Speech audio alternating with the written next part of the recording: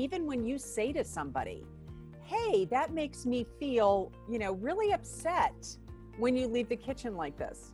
That makes me feel comment implies that the feelings going on inside of me were caused by this other human being, which of course isn't true. Every time we turn and say to someone, hey, that made me feel blah, blah, blah when you did da, da, da, there's this whole blame thing integrated into that very sentence. There are autonomous people and there are belongers. And if you have an autonomous child, or if you're autonomous, the last thing in the world that's going to support behavioral shifts and changes is a controlling form of discipline. Welcome to the Mother Honestly podcast. This is your host, Blessing Adesina, founder and CEO of Mother Honestly. On this show, we interview ambitious women that are thriving in and beyond motherhood. Expect honest and real conversations that will encourage and inspire you to take actions on your dreams.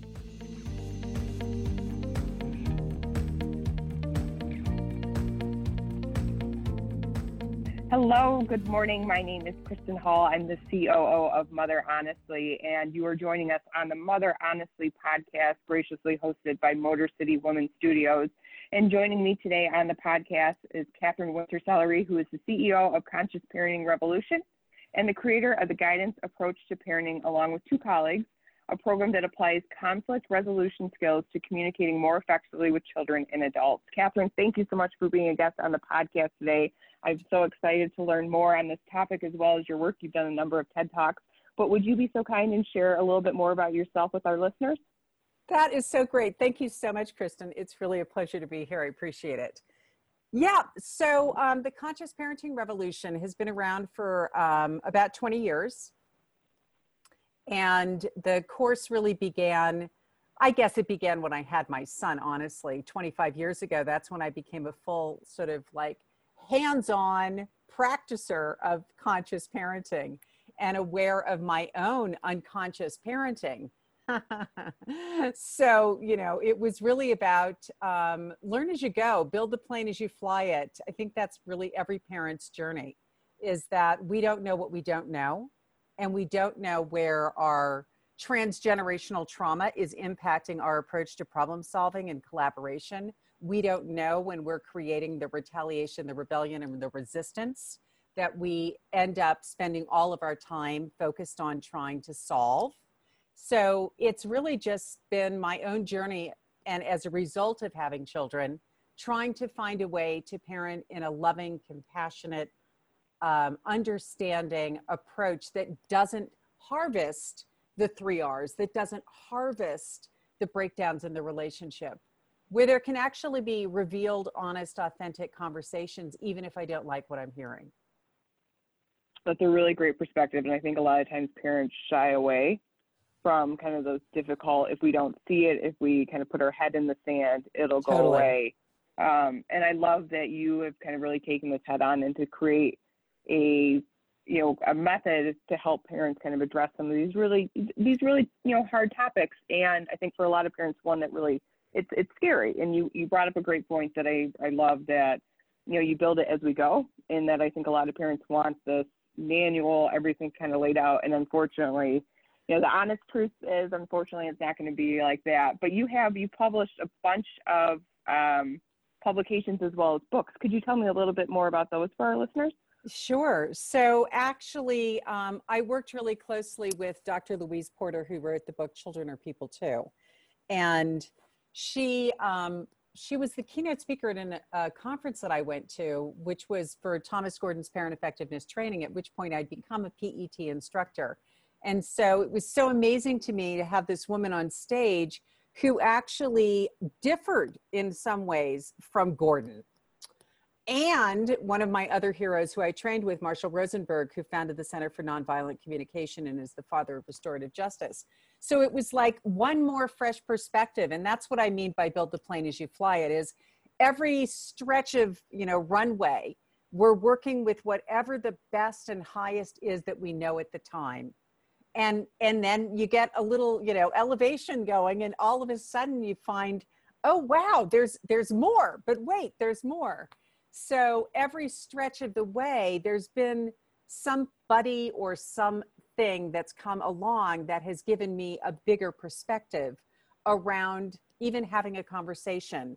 So the big, like, whoa, are you kidding, with that introduction, and that guided a lot of what's now integrated in my program, was this awareness that even when you say to somebody, hey, that makes me feel, really upset when you leave the kitchen like this, that makes me feel comment implies that the feelings going on inside of me were caused by this other human being, which of course isn't true. Every time we turn and say to someone, hey, that made me feel blah, blah, blah when you did da, da, da, there's this whole blame thing integrated into that very sentence. So that took me back to the core, to the roots of the most rudimentary conversations. Like, how do I even talk about my feelings in a way that's actually truthful? And that's we all huge. have them. Yeah, because we all have them. And it's, for me, that hits very poignantly, as I have a 4-year-old with developmental delays, and we've really been working on one of the things is recognizing emotions and getting him to understand, kind of bringing him up to the level of his peers with emotional understanding. And just as you were saying that, I always tell people when I'm recording these podcasts, I'm furiously writing notes down, because just how much that is ingrained into how we speak to one another. And as soon as you said that, I thought back to, last night, and I'm like, well, that's something that we just said, to change the rhetoric and how in which we speak to one another and what we read and how we interpret it. So I think your program's amazing. How often do you usually run your programs? Is it open enrollment? Tell me a little bit more for our listeners how they might be able to join you on your program. Yeah, I've actually run my programs in person for 15, 16, 17 years. I'm like such a newbie in this world of running them online. However, having said that, I'm getting up to speed, and I am launching a course that starts on Monday, the 29th of June. So we're just about little under less than a month away. And every Monday, I'll actually have a pre-recorded, bite-size, digestible lesson that will be put into the library on Monday. And over the course of a week, we'll start integrating that. And on Thursdays, I'm actually going to be on Zoom 3 times a day. So that if you're in Europe, you can join. If you're in Asia, you can join. If you're in America, you can join. So the 3 time zones are geared. And if you're wanting to be on each and every one of those calls, come join. So it really is my opportunity to help people with, I get it, it's true. Just like our conversation a minute ago, I can't really blame you for my feelings, yet I have them. And I know you catalyzed it, so you somehow are the fault. So, all those great distinctions that are really hard to integrate into the way we truly live our lives. So that's what Thursday is going to be for. Thursday is going to be for those coaching calls where we get together and we build community and we share. I heard the lesson on Monday. I get it. I ate it. I drank it. I've listened to it 50 times and I'm still having trouble integrating. So what's coming up in you that's getting in the way of you being able to live the truth of those words? The truth of other people don't make us feel. What's getting in the way? Well, probably a lifetime of programming, and before you, the lifetime before that of programming. And let's say it goes back to the beginning of time, shall we? So it's not easy for us to actually integrate. And this is what I found teaching for such a long time, is that people come back over and over again. And it's because the road between knowing something here and in our hearts is actually a huge road. It's a road of integration. And it's peppered with one situation after another, after another, after another in our daily lives, where we're coming up against our own unconscious beliefs. And how do we actually recognize, face those and be like, yeah, I hear that, inside of me, there's something that really is hung up on this way. And yet there's another part of me that realizes that that's outdated. And how do we get there? It's fascinating. And I like that you have created a way in which to communicate people that you meet them with what their learning style might be. So I'm sure an in-person session is very different experience face-to-face, but adapting to an online community, it already sounds like you found different ways in which to give people per their different learning styles. Some people love to get on Zoom calls and interact and engage. Other people like to sit back and just listen to the dialogue and take it in that way. So I love that you've given people kind of a different framework for each week. It's something definitely I'm going to check out. I'm going to, because we're working on emotional intelligence a little bit more with my husband and my son as we work through these. So I will. It's so funny. You will also, for years, yeah, I noticed that by like week 3, whatever those stories were about this kid, that kid, or the other kid, they were all about the husband.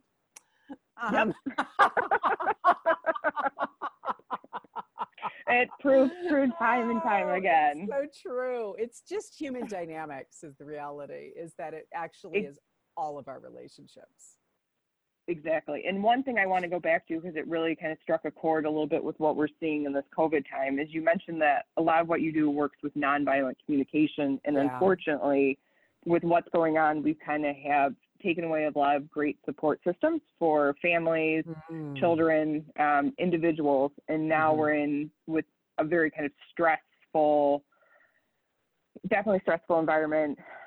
Mental health we've seen kind of diminish a little bit, both in what we're reading in articles as well as what we're hearing from kind of the Mother Honestly community. Could you share any insight on maybe what you're seeing, or any kind of additional guidance on kind of, we want people to operate, of course, in a nonviolent communication.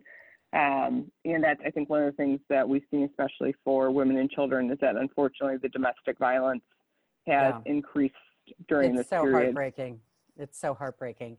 So, when you're dealing with yourself and what's coming up for you that could be giving rise to your feelings of anger and frustration and so forth and so on, the ability to be the observer of your own world is what gives you the freedom to be present to what really is without, denying it or repressing it.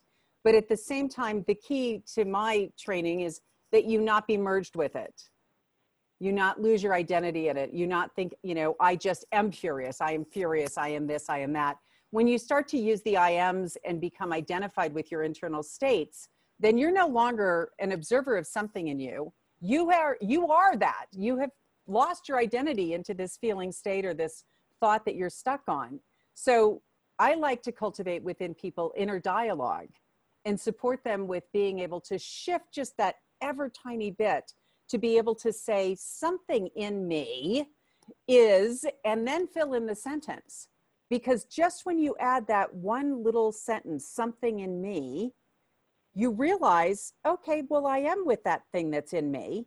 And at the same time, you recognize it's almost like you're turning toward it. And if you're turning toward and looking at something in you, you realize it's not who you are. Now that gives people space. That's the breath that everybody wants. That's the pause. But how to find the pause when you're totally merged with the state? I don't think it's possible. I think people need that inner dialogue to be able to create that space within. So part of it is creating the something in me language. And the joy of that is that not only can you do that with your own inner dialogue, but you can support someone in your world doing it. So if it's whoever it is in your world that is furious, rather than just reflecting back, wow, you're really furious, you would do the something in you is furious. You would start giving them the support that they need to begin to disidentify with whatever it is going on for them. And that, to me, gives everybody that little slice where you can start to build space between what's going on in you and the fact that you're merged with it. And we all know with high emotion, we tend to get merged. Like, it's just the way it is. So to create space, you have to have tools. It doesn't happen without the tools. So I love this one. It's my favorite. This is the inner dialogue work of Eugene Gendland, that who, again, I got to study his work as well. And this is part of that tapestry where over the years I realized, wow, you gotta find that something to help parents who get triggered by their kids. Their tanks are empty. They have no more bandwidth. They're probably working.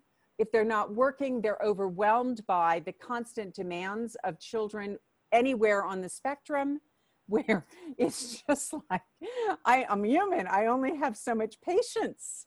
I only have so much understanding, and then my tank is empty. So the self-compassion piece is important. The inner dialogue work is important, not only for yourself, but to support the other with not merging with that state. And if you can,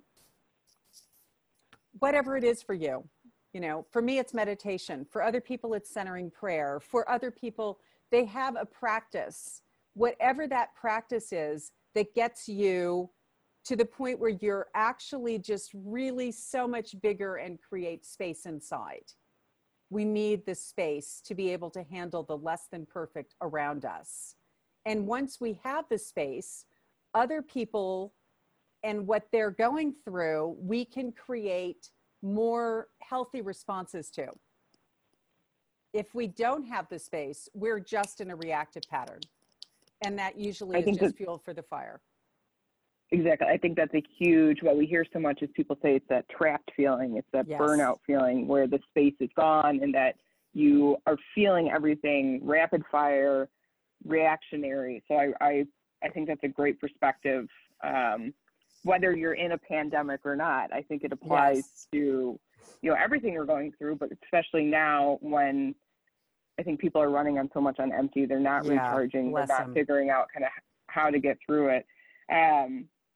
And you also, one thing I really liked about kind of your background that you sent over, and I think it's very relevant as well, is that you really talk about helping people ability to transcend their past trauma, their current dysfunction, and their ongoing negative self-talk. And there was a word that you said when you were going over that is the joy of helping people find that space or identify that. And it triggered for me very quickly is that your framework in which you apply it is within that positive space.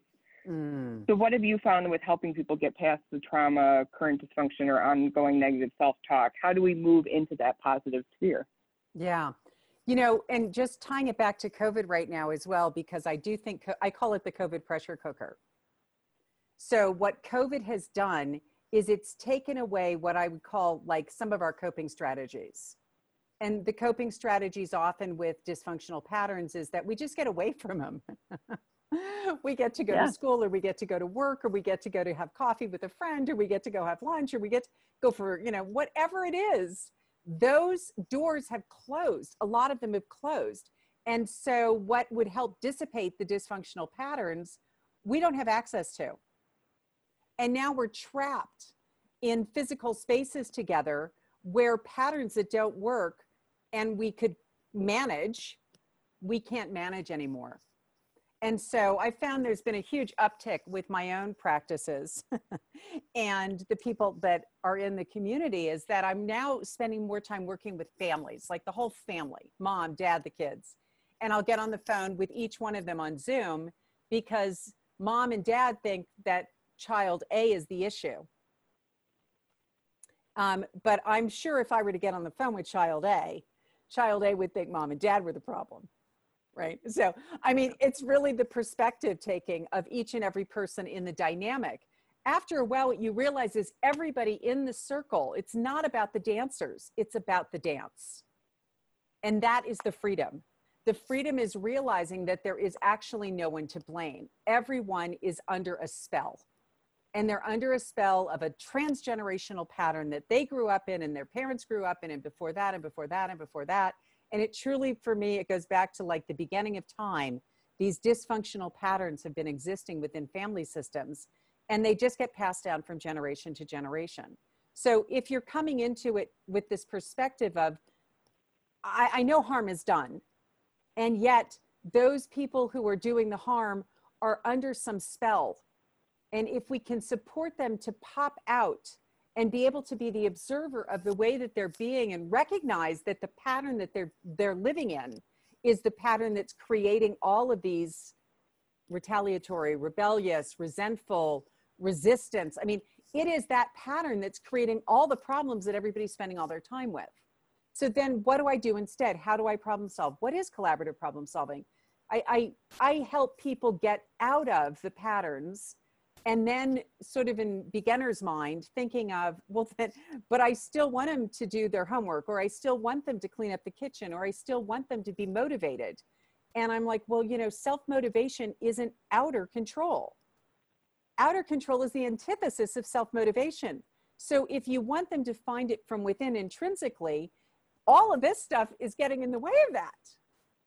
So let's get this out of the way so that what is the natural river of life, the compulsion that is there. Jen used to say, everything has within it its own next steps forward. So all trauma that blocks those next steps, if we can get that out of the river, then the river of life takes over. It's not like we have to plan out every step. We just have to stop getting in the way of damming what would normally happen. And it's magic. It is. And I think you use a lot of great imagery with your, how you describe these kind of what would be and are very complex processes, that you break it down in such a way that people can visualize, that dam clearing or not getting in the way of building up that dam back up. And once it's open, and then, will naturally the inertia of that person's willing to be self-motivated would carry forward. But I love that it gives everyone a very clear path on which to follow the process, and which I the love. One thing I want to just mention at this point is, because it's so important, and I don't know, we might be in our last few minutes, I'm not sure, but I got to say this, is that, there are autonomous people and there are belongers. And if you have an autonomous child, or if you're autonomous, the last thing in the world that's going to support behavioral shifts and changes is a controlling form of discipline. The minute you say, come do this, or you have to do this, for an autonomous child, it's like waving a red flag. You can't make me is all they can think about, is no, you can't make me. So the minute you use that controlling form with an autonomous child, they're going to prove that they are self-directed no matter what you do. Well, okay, fine, no TV. Fine, I hate TV. All right, no dessert. That's great. I don't even like that stupid dessert. Okay, go to your room. I love my room. Thank you. Like, there is no thing you can do from that external motivating world to get an autonomous child to do it. A belonger, someone who's concerned about what you think about them, who's much more interested in pleasing you, who cares about your demeanor toward them. Well, you can use that with them and they will change their behavior on the basis of wanting you to continue to be okay with them. They also build up resentment towards you, but it comes out later, right? But in the moment, an autonomous child is very, very revealed and will just simply say, forget it, I won't do it. So this is where I just want to interject that so that the people who might be in the audience who were like, well, yeah, but you've never met my child. I want to say, oh, yes, I have, over and over again. That's all the people that come to me are the ones with autonomous children who can't use a controlling form of discipline, because those kids just draw a little line in the sand and they're like, make me. And parents are like, oh my God, no matter what I threaten, is there something more juicy I can threaten with, because I can't get them to do it on that basis, and you never will. It's amazing. It's absolutely, I think that's a fabulous point. And I've realized very quickly today, I have an autonomous child and I am an autonomous individual, and I'm like, oh my goodness. So this has been my light bulb moment, and I hope it is for our listeners as well.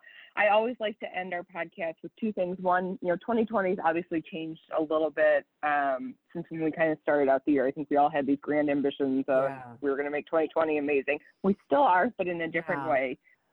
Besides the program that you have coming up in June, which is a wonderful series, which will tell our listeners a little bit more how to connect with that. Do you have any personal, professional, family goals that you're trying to do now with the change of what we've seen in the year kind of for the rest of 2020? Well, I'm glad you mentioned it. So I also, every Thursday at 3 p.m. and 9 p.m. Eastern, I have a free webinar where I get on with an audience who shows up. And this week, every week I kind of tweak what I'm talking about. This week is really about collaborative problem solving. And it is the antidote. I mean, it's very organic though. So every week, I don't know when this podcast will go up, but whatever the week is, you can just go to my website, consciousparentingrevolution.com, and you'll see join the free webinar, where you just click on the button, give your details, and then we'll forward you a link to join in.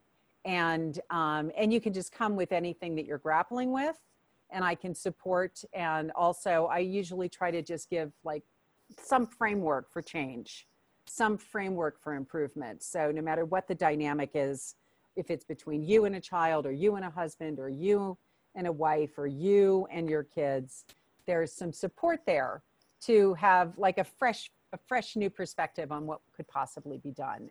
For me, 2020 is really about, it's interesting when I talk about COVID pressure cooker and I talk about these patterns that have gotten to the point where people are at their breaking point. That is the best possible outcome that has come from COVID, is that there are people now who are creating a new family system that only happened because it got as bad as it did. And that gave rise to a decision to make something different that probably never would have happened because, it takes a lot of effort and there's some pain involved. And so people tend to do the opposite. I'll just make do. I'll just make do. It's good enough. You know what I mean? But to really get underneath it and make those enormous dynamic changes, that there are families out there who will never be healthier than as a result of making choices to take on what wasn't working. And so that to me is like the silver lining, is that what could come out of this are people that are more centered, more compassionate, more loving, and able to deal with no in a way that I like for parents to deal with it, is a practice of hearing every no as a yes to something inside of the child, or a yes to something inside of the person saying no to you. And when you get curious about what they're saying yes to inside, that's another avenue for connection. Because we know everything is about connection. When we feel connected to someone and we feel like they get us, then there's like something opens up inside of us. There's a heart connection where we all of a sudden are considerate of them too. So if we learn how to connect to the no, as opposed to thinking of it as, rebellious or, disrespectful or something like that, and we step away from that idea, then it all of a sudden becomes an opportunity for connection. That's great. Catherine, I think you've hit us with so many impactful takeaways for struggling parents right now. I'm so overjoyed that we had you on the podcast. I always tell people, again, as I'm writing down, you'll see there's furiously written notes, but I think anyone that listens to the episode is going to take away something that's going to help them either personally, within their family unit, or within, with their kids. And I think that we don't always get those on each episode. We usually get something that hits, for one or two or that. There's a couple great things, but I think here we've given people so much to ingest, and I'm so excited for them to follow along with what you're doing. You offer so many great resources. Remind us again the best website and Instagram handle to find you on so that our listeners can seek you out further. Yeah, thank you so much. So it's Catherine Winter Celery. And for the website, it's consciousparentingrevolution.com. And every week I have a new blog that I put up. Every one of those blogs is going to support people. So if they're looking for something, if any of you are looking for something that, maybe there's something in the blogs are rich. And there are lots of other like resources in every one of the blogs that support people as well. The webinars on Thursday, whatever your time zone is, 3 or 9 Eastern. And then the course, the training that's coming up on June 29th, starts Monday. It's going to be for 12 weeks, where every Monday there's the content, every Thursday there's the support. So twice a week, essentially. And then you're journaling, you're working with it, you're integrating it. I've learned over the years, give people a bite. And with every bite that you feel you can start to make a difference, you can integrate, don't overwhelm. I've done lots of overwhelming over the years. So I'm learning how to give bite-sized pieces, because when you take the bite and you integrate it, you start to see the shifts. And there's nothing more exciting. Amazing. Yeah. So I love it. I'm so excited. We'll definitely, for our listeners, share your program coming up on all of the great resources, especially the program coming up on the 29th. I think that's a wonderful thing for people to join too. Catherine, thank you so much for joining me today on the podcast. This has been so great. It's a wonderful experience. Stay safe, stay well, stay ambitious, and we will see you in the coming days. All right. Thank you. Thank you. Bye-bye. Bye.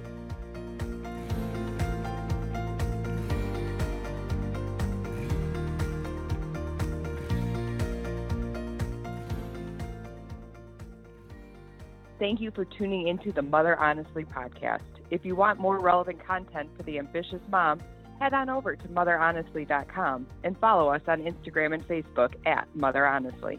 Love our podcast? We want to hear from you. Please rate and review our podcast and subscribe to the podcast so you never miss an episode. We love growing at Mother Honestly, and your reviews help us grow.